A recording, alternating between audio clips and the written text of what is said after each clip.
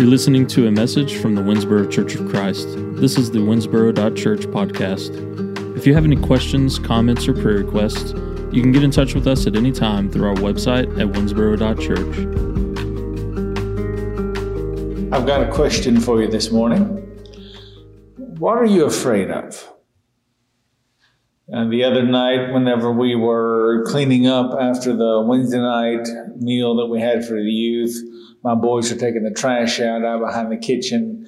And that little supply shed that's right outside the kitchen doors, it's dark, and Brian comes running in, panting, the little Batman head sticking up in the window startled him pretty good, and I got a good kick out of it. And the funny thing is, Brian's always the one kind of hiding behind the corner trying to scare me, but he's the one that got scared that night, and kind of, not too seriously, but he was breathing kind of hard. He ran in as fast as he could until he realized what it actually was in the window, and it was just a little cardboard cutout. But I found it pretty humorous. What are you scared of? What starts making your heart pound? Some of the classics maybe are spiders, snakes, creepy crawlies. Darkness is one, from a very young age that maybe we get better at. But I have to say, even preaching in a dark church building, as I often do when I come up to record my sermons for the online service, church buildings can be spooky places in the dark, and that fear of the dark kind of reinforces itself. But I think as we grow older, as we have families, our fears change. Maybe we get better at our fear of the dark or our fear of spiders, but new fears compound. Fears about the health and safety and maturity of our children.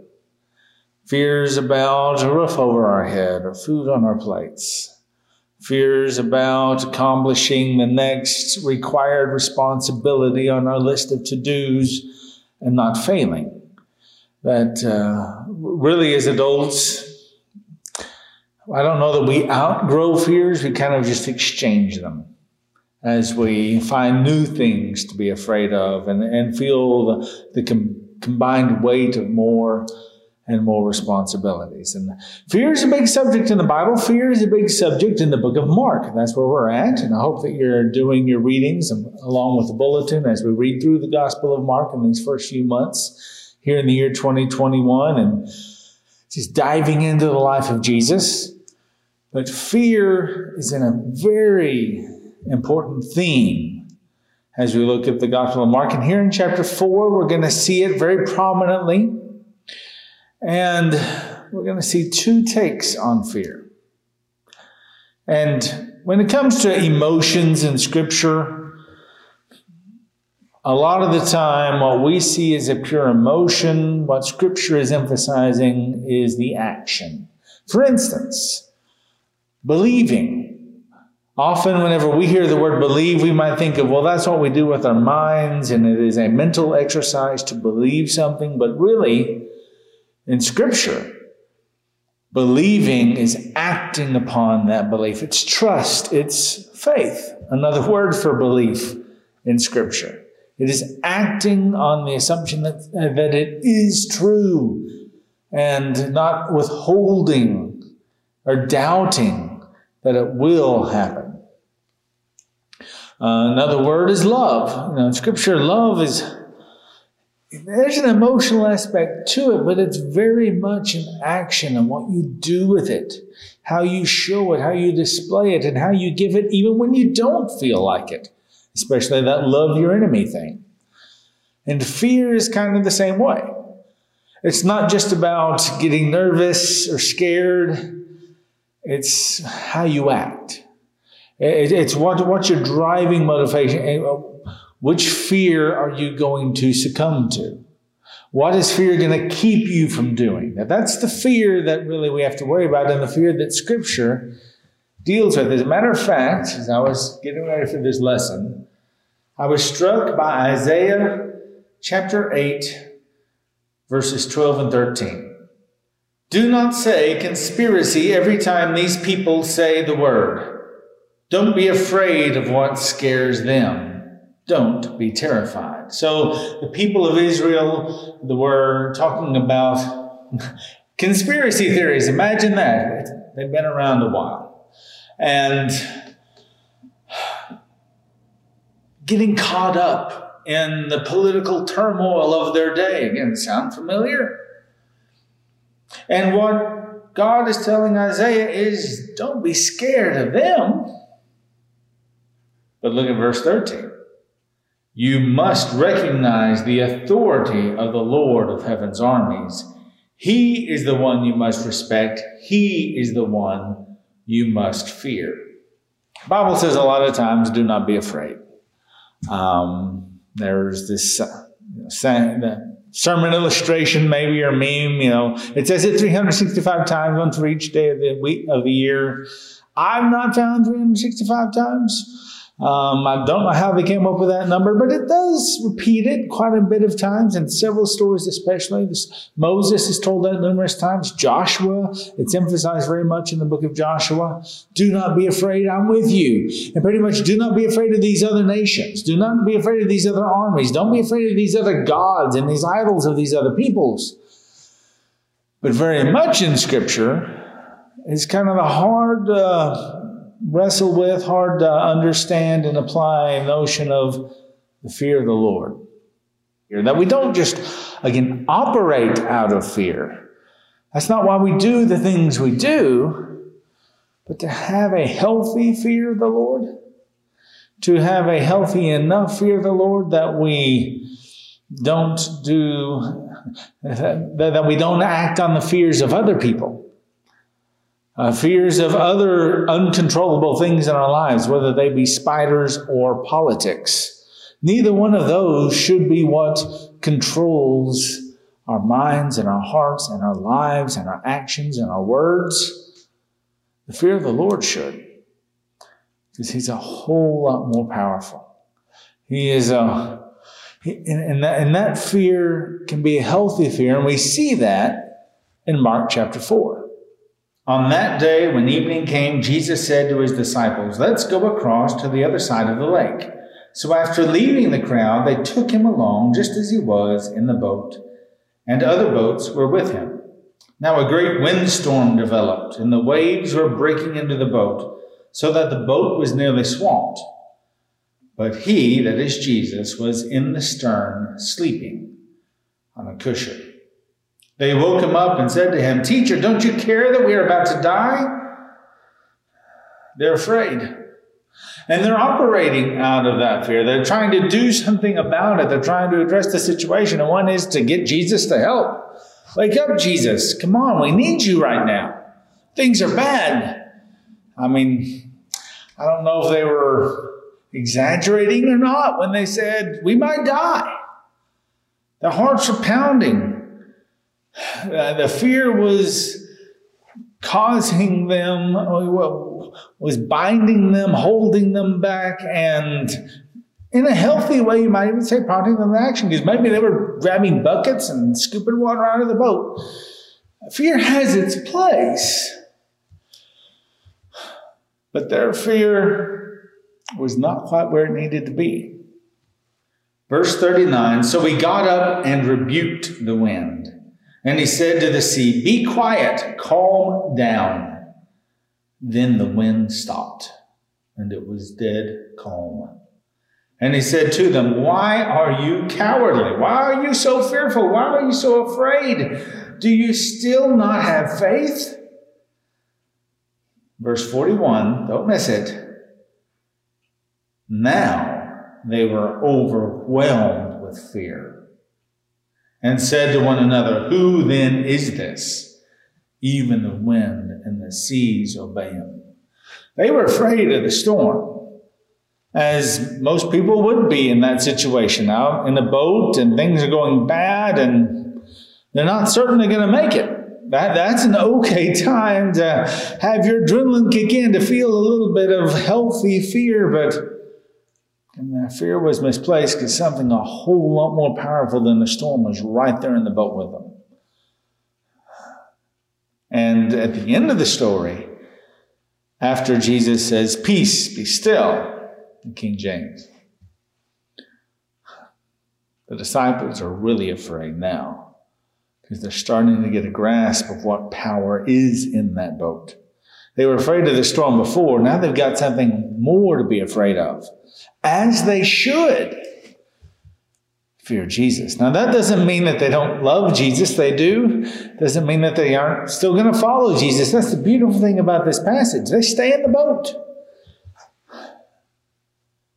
I mean, I wonder how many of them had the thought, "I'm going to jump over and swim to shore. I'm getting out of here because this is just too much. I can handle the storm, but this guy who controls the wind and the waves, not some ordinary guy, that's for sure. That's the realm of God himself." And so they're beginning to understand who this is.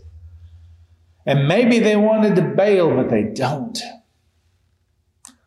In the midst of a more healthy fear, they at least say, I'm with this guy.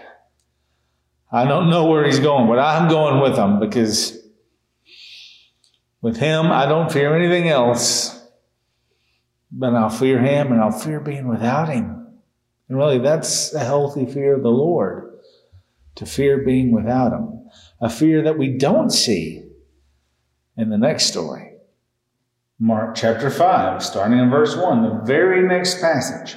"So they came to the other side of the lake, to the region of the Gerasenes.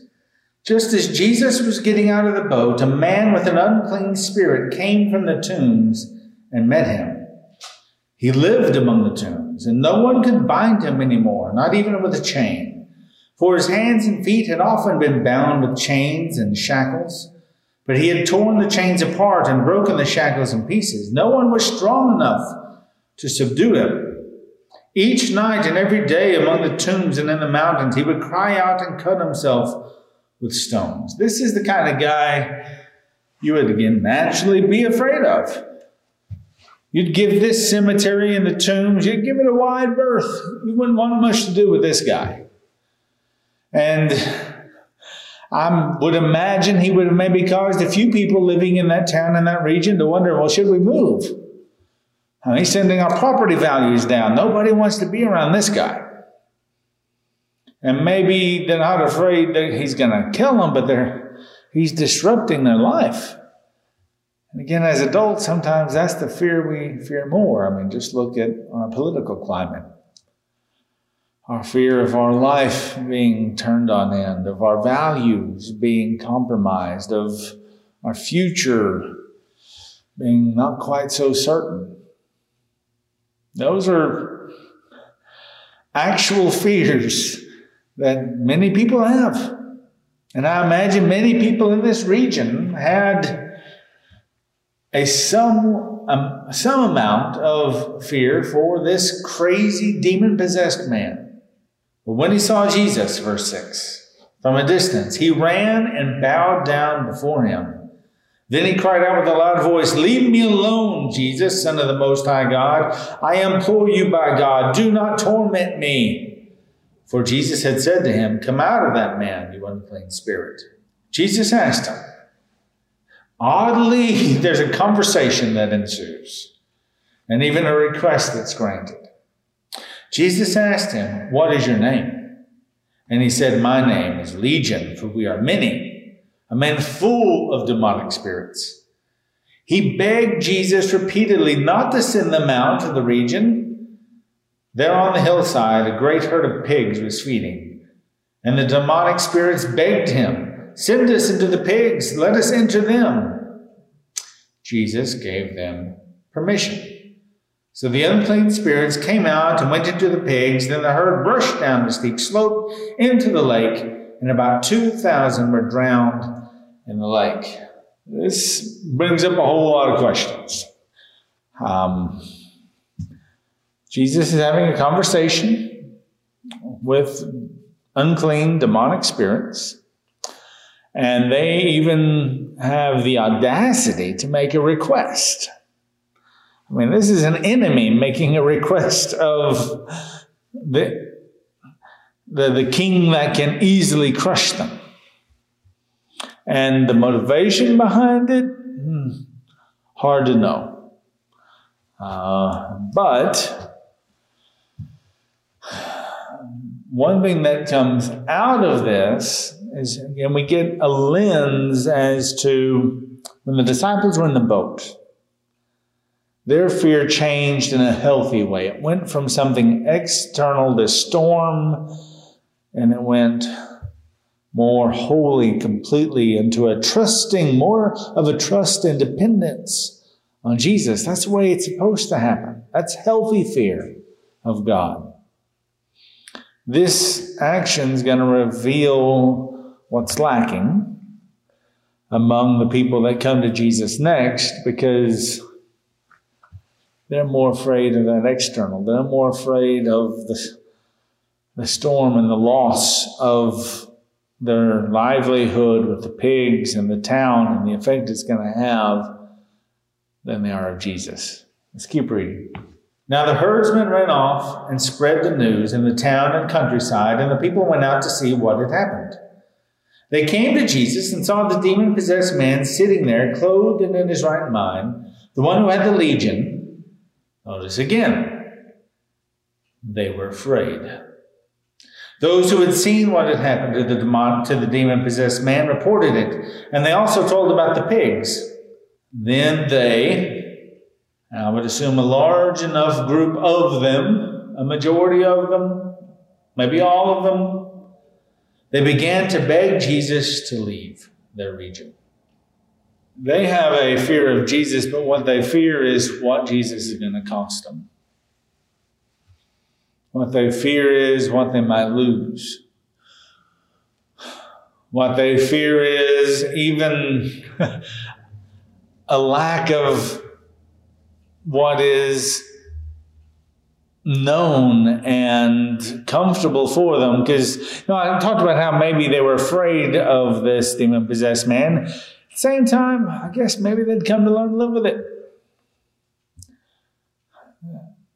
Well, like, those living in Tornado Alley just kind of learn to live with the tornado sirens every now and then. We know what to do. We know how to act. And maybe our hearts pump a little bit, but it's where we are. And we know what happens. And we find ways to cope with it. They found ways to cope with this guy, but suddenly looking at a man more powerful than demons themselves, who can tell the demons where to go. And the demons have to get permission from him. That's scary. That's scarier than any demon-possessed man could be. And they take that fear, and their action is one of just keep on moving. Just please leave. If you stay here much longer, our whole world will be turned upside down. Kind of like those fishermen who left their boats and their nets and everything and went to follow him. I mean, here's the thing about Jesus. We see in the Gospels, and Gospel of Mark is showing us, when you encounter Jesus, your life is going to be turned upside down, and that's scary. I don't care who you are. It can spark a healthy fear within you, because suddenly the things you used to know and the things you used to think and believe that you had this control over are gone. And you realize you're nothing compared to this man who is God made flesh, who can control the wind and the waves, and demons have to do his bidding. That your world is going to turn upside down. And the disciples said, okay, but I'll turn it upside down and keep following him. I'm too afraid not to. That's a good fear. The people in the region of the Gerasenes, they wanted to get back to that safe, comfortable life that they had known. Even that crazy guy in the tomb is better than this. A man that threatens, in some ways, their livelihood. That threatens their assumption of how demons work. I mean, attack your wallet and attack your preconceived values and notions. That'll start fights. Just look at our political world over taxes and ideologies. Jesus will turn your life on end. He's actually supposed to. And it's scary. But in your fear, put it in the right place. Like Isaiah tells us to, like God told Isaiah to. You hear everybody afraid of what's going on around them, these conspiracies. And they're trying to make you afraid. Look to the one you should be afraid of, God Himself. Now that's combined with love. We see maybe fear and love as polar opposites. And again, we kind of get that picture a little bit in the book of 1 John 2. And definitely fear shouldn't be the only driving force we have, not by a long shot. Love should be more and stronger and bigger. But a healthy fear, as your world turns upside down, a healthy fear that says, I am scared to death, but I'm more scared of losing my God, my Lord, and my Savior. Therefore, I'll keep following. And that's what the disciples did. That's what we're called to do.